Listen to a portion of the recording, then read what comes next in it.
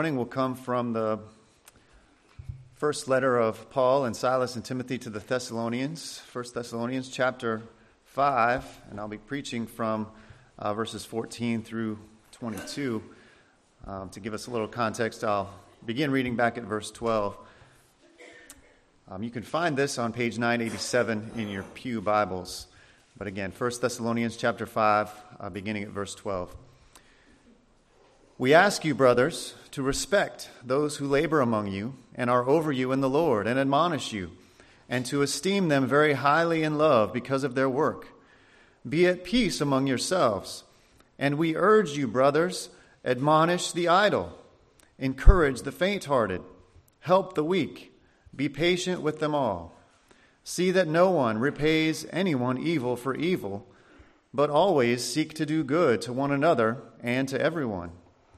Rejoice always, pray without ceasing, give thanks in all circumstances, for this is the will of God in Christ Jesus for you.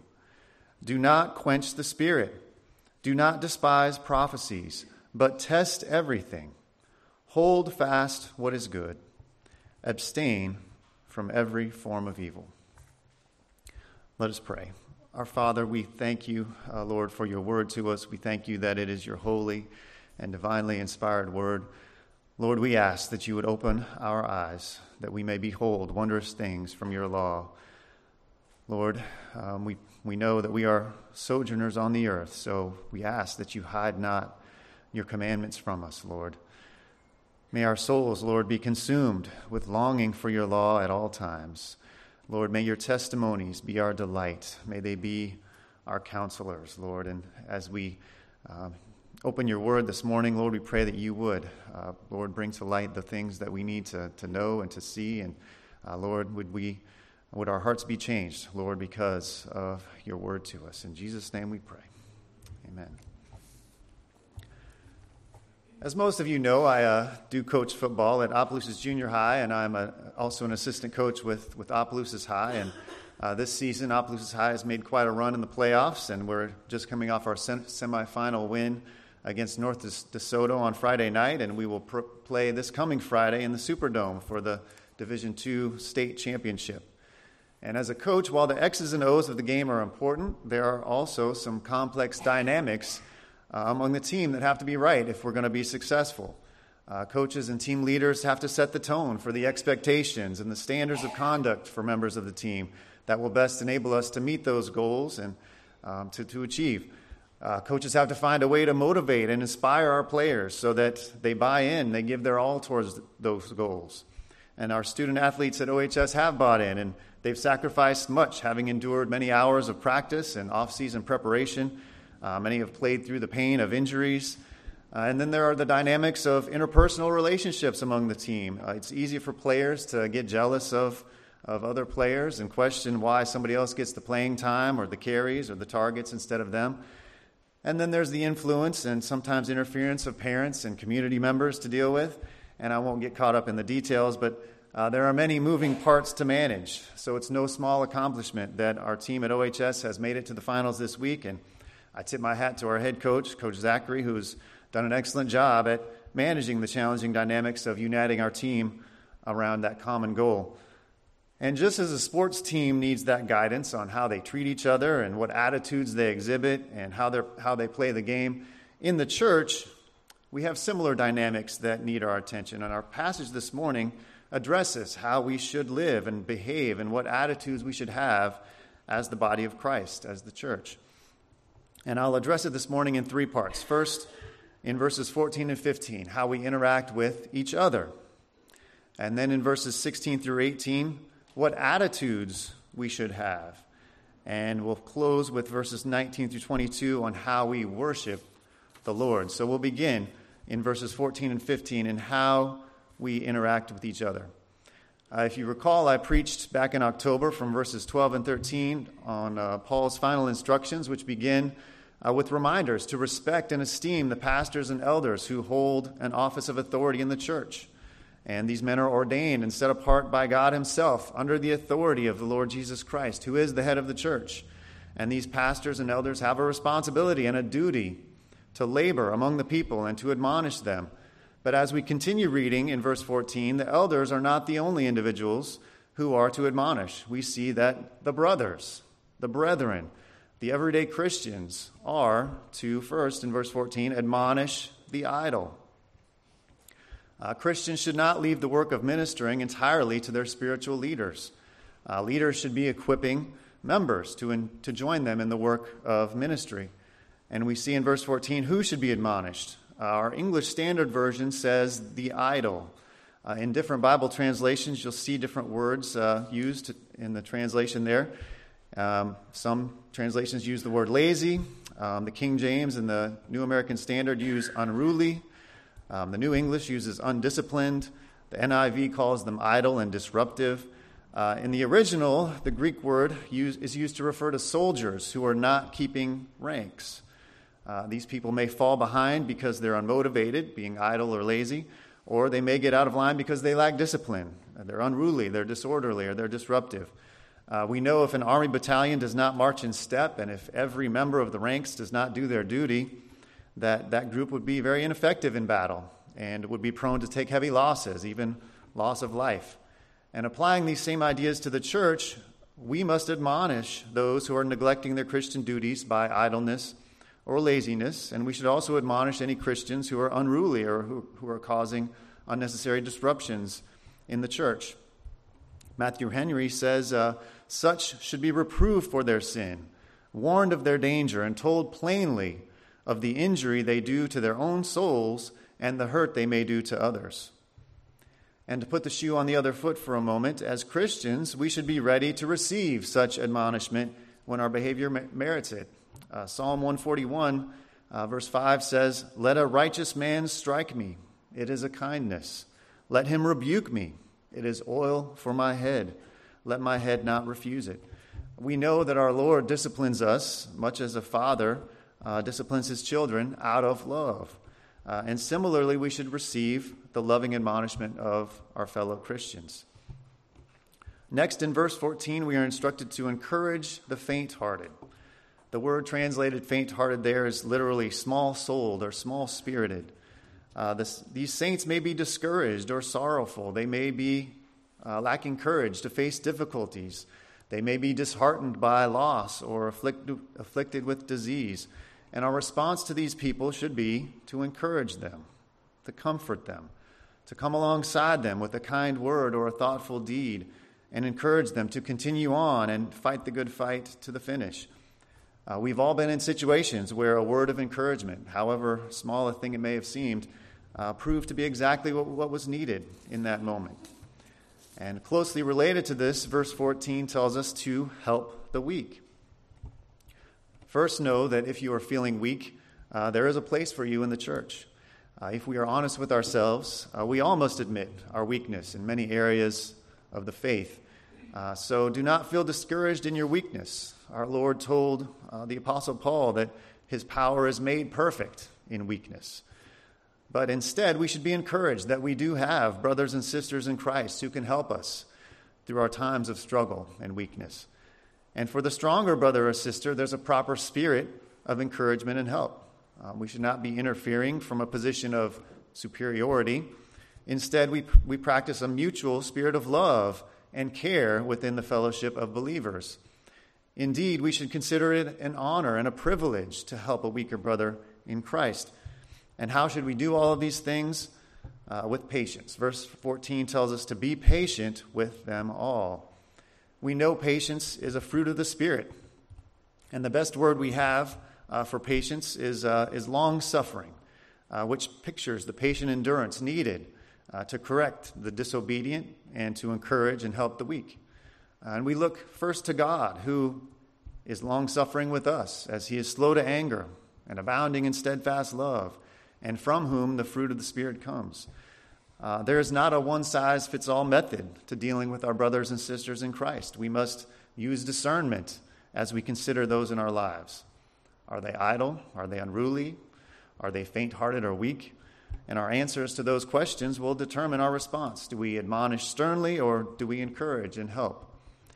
We must exercise patience to ensure we respond properly. And for me, that often means that I can't respond immediately, especially if someone's behavior doesn't meet my approval.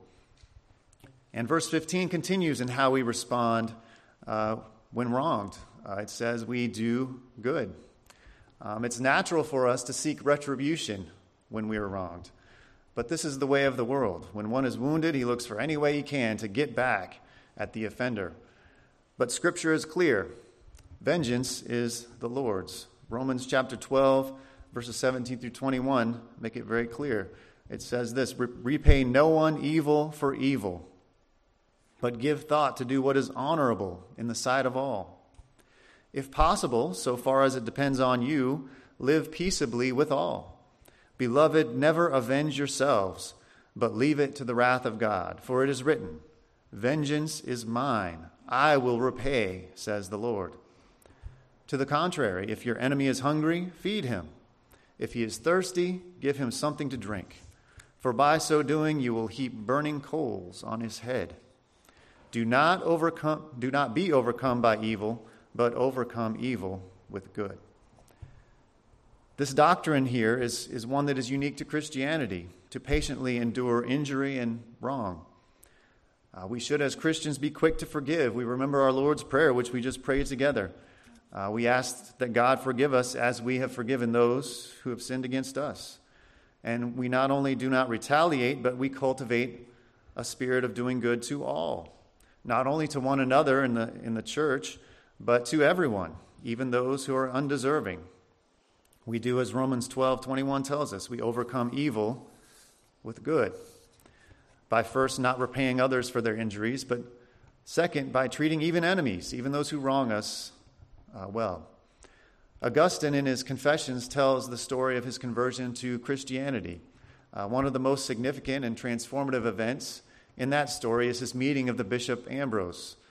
And Augustine says of Pastor Ambrose, I came to love him, not at first as a teacher of the truth, which I had utterly despaired of finding in your church, but for his kindness toward me. Pastor Ambrose was a skilled and eloquent preacher, but it was not his preaching that Augustine recognized. It was his kindness.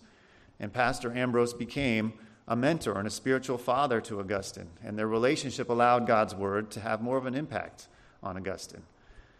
And when we look up and down the aisles and across the pews, who do you see? Hopefully you see brothers and sisters in Christ, and your hearts reject at being a part of this family, and you seek to do good to all the brethren. And when a visitor walks into our midst, who do you see? No matter what they look like, hopefully you see a man or woman made in the image and likeness of God. And like Ambrose did for Augustine, we seek to do good for them. And that begins with greeting them warmly, welcoming them, asking questions, getting to know them, inviting them to sit with you, or maybe meeting up for coffee or lunch. It's my own personal testimony that when I moved here in 2006 and began attending this church, I was welcomed warmly. And for the most part of a year, I didn't have to worry about what I would do Sunday after church, because week after week, one of you was inviting me over for lunch. And though I was very different from a much different part of the country, and was still adapting to Southern and Cajun culture, and some of you might call it culture shock, I was received warmly and well-fed, certainly, and felt loved and cared for. And I praise God that we still do this. But let me exhort you, as Paul did the Galatians, in Galatians 6, 9, and 10.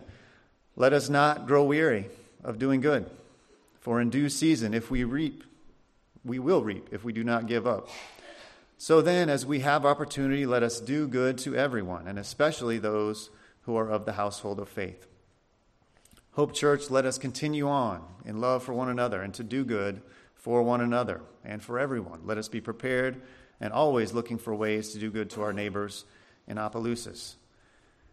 And what should motivate us to do good to our fellow Christians and to everyone? Dr. Leon Morris says, our Master, for our salvation, patiently endured the insults and injuries of wicked men. The just died for the unjust. This is our example. So we are to admonish the idle, help the faint-hearted, patiently help the weak, and not seek to retaliate when sinned. These are important commands in how we relate to one another, and they cannot be accomplished begrudgingly or resentfully. as we read on in verses 16 through 18, we find that the attitude with which we do these things is also a matter of obedience to the Lord. Our attitude is, or it should be at least, the result of our status as Christians, as we are in Christ. These are three marks of the believer given to us in verses 16 through 18, and they are universal attributes that should mark believers without exception, as the superlatives used in verse 16 through 18 indicate, that we always do these things without ceasing and in everything. The first command is to rejoice always in verse 14. It's natural to rejoice when things go well, but the Christian life produces a joy that is not dependent on circumstances. Our joy comes from being in Christ. This is not merely happiness. We can actually be joyful in all circumstances. Paul described this sentiment to the Corinthians in 1 Corinthians 6, verse 10. He says, as sorrowful, yet always rejoicing. As poor, yet making many rich. As having nothing, yet possessing everything. As Christians, we have a great salvation, one that cannot be taken from us. And so though we go through highs and lows, peaks and valleys in the Christian life, we can have a constant, steady joy in the God of our salvation. How can we have this joy? Well, here's one way. Verse 17, pray without ceasing. Dr. Leon Morris says Christianity turns men's thoughts away from themselves and their puny deeds to the great God who has wrought a stupendous salvation for them in Christ our Savior. All along the way, we are meant to feel our own insufficiency, both our inability to bring about our own salvation without Christ and our day-to-day live out the Christian life without the power of the Holy Spirit. And we're to pray without ceasing. Been much discussion about what exactly that means, but here's what I've learned about it. It means we're not always speaking words of prayer, but always living in the spirit of prayer. Matthew Henry says, the meaning is not that men should do nothing but pray, but that nothing else we do should hinder prayer in its proper season. As we read the New Testament, Paul interjects prayers throughout his letters. And prayer should be something that's as natural to us as breathing. Pastor Eric Alexander uses the analogy of a mirror in describing this verse. He says, when we encounter blessings, we reflect our praise to God. And when we come upon difficult circumstances, we reflect our anxieties and petitions and cares to the Lord. This is how we pray without ceasing, by turning over everything that happens to the Lord, having confidence that nothing happens that is outside God's will. Verse 18 says to give thanks in all circumstances. These are not three separate commands. They're all closely related. Philippians 4 and 6 says, do not be anxious about anything, but in everything, by prayer and supplication with thanksgiving, let your requests be made known to God. A worldly man goes through life, yes, perhaps thankful for the things that make him happy, but then complaining when circumstances turn against him. Dr. Leon Morris again says, but the Christian realizes all the good and bad things that happen are God's purposes being worked out. When he comes to see God's hand in all things, he learns to give thanks for all things. Tribulation is unpleasant, but he recognizes that the Father who loves him has permitted that tribulation only in order that his wise and merciful purpose might be worked out.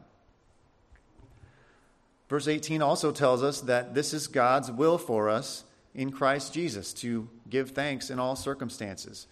We remember from 1 Thessalonians back in chapter 4, verse 3, it read that, for this is the will of God, your sanctification.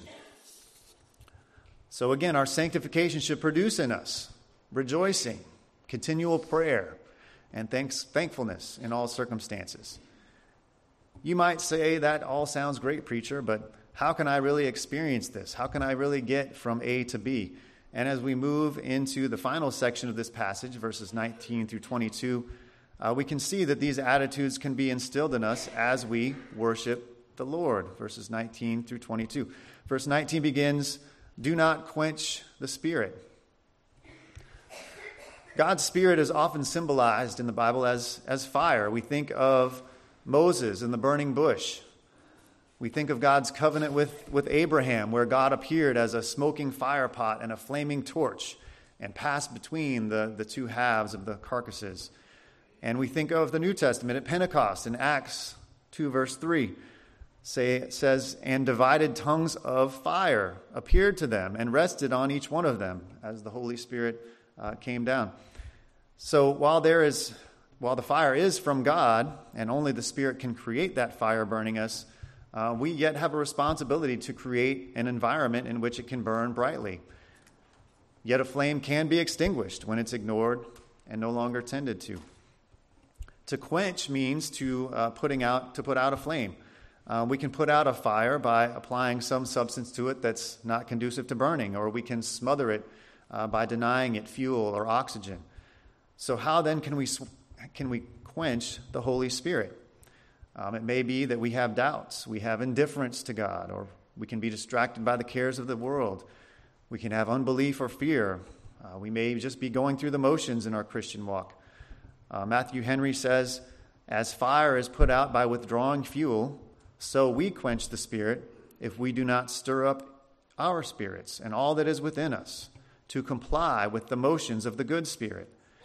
And as fire is quenched by pouring water or putting a great quantity of dirt upon it, so we must be careful not to quench the Holy Spirit by indulging carnal lusts and affections or minding only earthly things. Chrysostom says, an unclean life quenches that fire. So does apathy and indifference. And sin is like water poured on the flame of the Holy Spirit. Brothers and sisters, there is no fellowship between light and darkness. The Holy Spirit left King Saul, and we should take that as a warning. This verse, do not quench the Spirit, has also been used to justify much foolishness in the church. Some of us have visited or even been a part of more charismatic churches where there are frequent outbursts or running up and down the aisles. And if questioned about these practices, many of them say, well, the Bible says, do not quench the Spirit. But let's be clear here. There is a spirit that should be quenched, the spirit of our human nature. The Spirit in verse 19 that we are instructed not to quench is the Holy Spirit of God. And one of the ways we do that is verse 20. It says, do not despise prophecy. Prophecy we often think of as foretelling the future, as God has done through his prophets throughout Scripture. But prophecy is thought of as the science of interpreting Scripture and interpreting God's will. The word prophecy is used in 1 Corinthians 14, verse 3. It says, on the other hand, the one who prophesies speaks to people for their upbuilding and encouragement and consolation. And Pastor Albert Martin says the present extension of prophecy in the church is preaching, the Spirit-anointed exposition and application of the written Word of God. And to despise something means to make it of no account or to treat it with contempt or mockery. It's actually the word used of our Lord in Luke 22, verse 11. And Herod, with his soldiers, treated Christ with contempt and mocked him. We can think of prophecy or preaching as not worthy of our consideration. And I'll confess to you that there are some Sundays where while I'm physically present here, many times my spirit is just not ready to hear or receive the Word of God. And in a sense, I am despising prophecy. This ought not to be. The preaching of God's Word should be regarded with high esteem. We should treasure it. God's truth is the primary tool he uses for the growth and edification of his people. If we despise prophecy or preaching, then we deprive ourselves of one of the most important means of grace that God uses to sanctify us, which we know from chapter 3 is God's will for us. We should come to church every week expecting God to give us what we need from his word. And to ensure we're ready to receive it, we must prepare ourselves for worship, spending time in prayer and the word, ensuring that our hearts are ready to hear from the Lord. And as we hear the word preached, verse 21 tells us what we should be doing. It says to test everything and hold fast what is good. In the context, we'll take everything to mean all prophecy. It is our duty as Christians to test all preaching against what has been revealed in the remainder of biblical teaching on that subject. Prophecy that is inconsistent with the Lord's previous revelation in Scripture should be rejected. But when preaching has been tested and found to withstand the test of Scripture, verse 21 tells us we should hold fast to it. We should not half-heartedly embrace solid biblical teaching. We should hold firmly to good prophecy. We shouldn't simply acknowledge solid teaching and then go about our lives. Instead, we must embrace it and live it out. If we hold fast to this teaching, it should change the way we live. And when we hold fast to true, tested teaching, it should conform our character and our conduct to Christ. And we will, as verse 22 says, abstain from every form of evil. Again, Paul and Silas and Timothy warn us and remind us to abstain from evil. Why would they need to include this? As long as we're in this life, we all battle against our sinful nature. In our flesh, we are sons of our first father Adam and are prone to sin. But since we are in Christ, we are sons of God, and we have the Holy Spirit's enabling power to resist evil and hold fast to what is good. Matthew Henry says, corrupt affections indulged in the heart and evil practices allowed in life will tend to promote fatal errors in the mind, whereas purity of heart and integrity of life will dispose men to receive the truth in the love of it. It's tempting to think that we can keep our theology, our understanding of God and our knowledge of God, and our praxeology, our behavior and our actions separate. And it is possible to have a knowledge of God without a life of obedience. James 2:19 reminds us that a right belief of God on its own is insufficient. James says this, you believe that God is one. You do well. Even the demons believe and shudder. But brothers and sisters, Jesus tells us if we love him, we will keep his commandments. True faith produces works of faith, not to earn salvation, but because Jesus' work on the cross and in our hearts has caused us to forsake our evil ways and turn completely to him. Maybe this morning you're looking for the joy and thanksgiving that 1 Thessalonians 5 has described. Maybe you want to know how to abstain from evil and hold fast what is good. Brothers and sisters, these are the fruit of the gospel, the good news of Jesus Christ, who is God made flesh, who lived the life of obedience that we all have failed to live. Jesus indeed held fast to what is good and abstained from every form of evil. And though we all deserve death because of our sins, Jesus, for the joy that was set before him, offered himself up on the cross as our sacrifice for sin. And Jesus is worthy because he was slain, and by his blood he ransomed people for God from every tribe and language and people and nation. And he has made them a kingdom and priests to our God, and they shall reign on the earth. That's Revelation chapter 5. If you want to learn more about what it means to be saved or have faith in Jesus, I invite you to speak with me or one of the elders after the service. We would love to talk with you and pray with you. And let us pray right now. Father, we thank you, Lord, for your message to us this morning. Lord, we thank you that you have given us guidance, Lord, through your word, how we should behave as a community, Lord, and how we should live with one another. Father, we ask and pray, Lord, that you would help us to be patient with one another as we admonish those that are idle or unruly, that we be patient with the weak and the disheartened. Father, we pray that you would, Lord, change our attitudes, Lord, that we might not quench the Spirit, that we might give thanks in all circumstances, that we may, Lord, take your teaching and test it and approve what is good and hold fast to it, Lord. And we thank you, Lord, that you have given us this guidance and instruction from your word, and we ask, Lord, that you would apply it to our lives. Lord, help us to live differently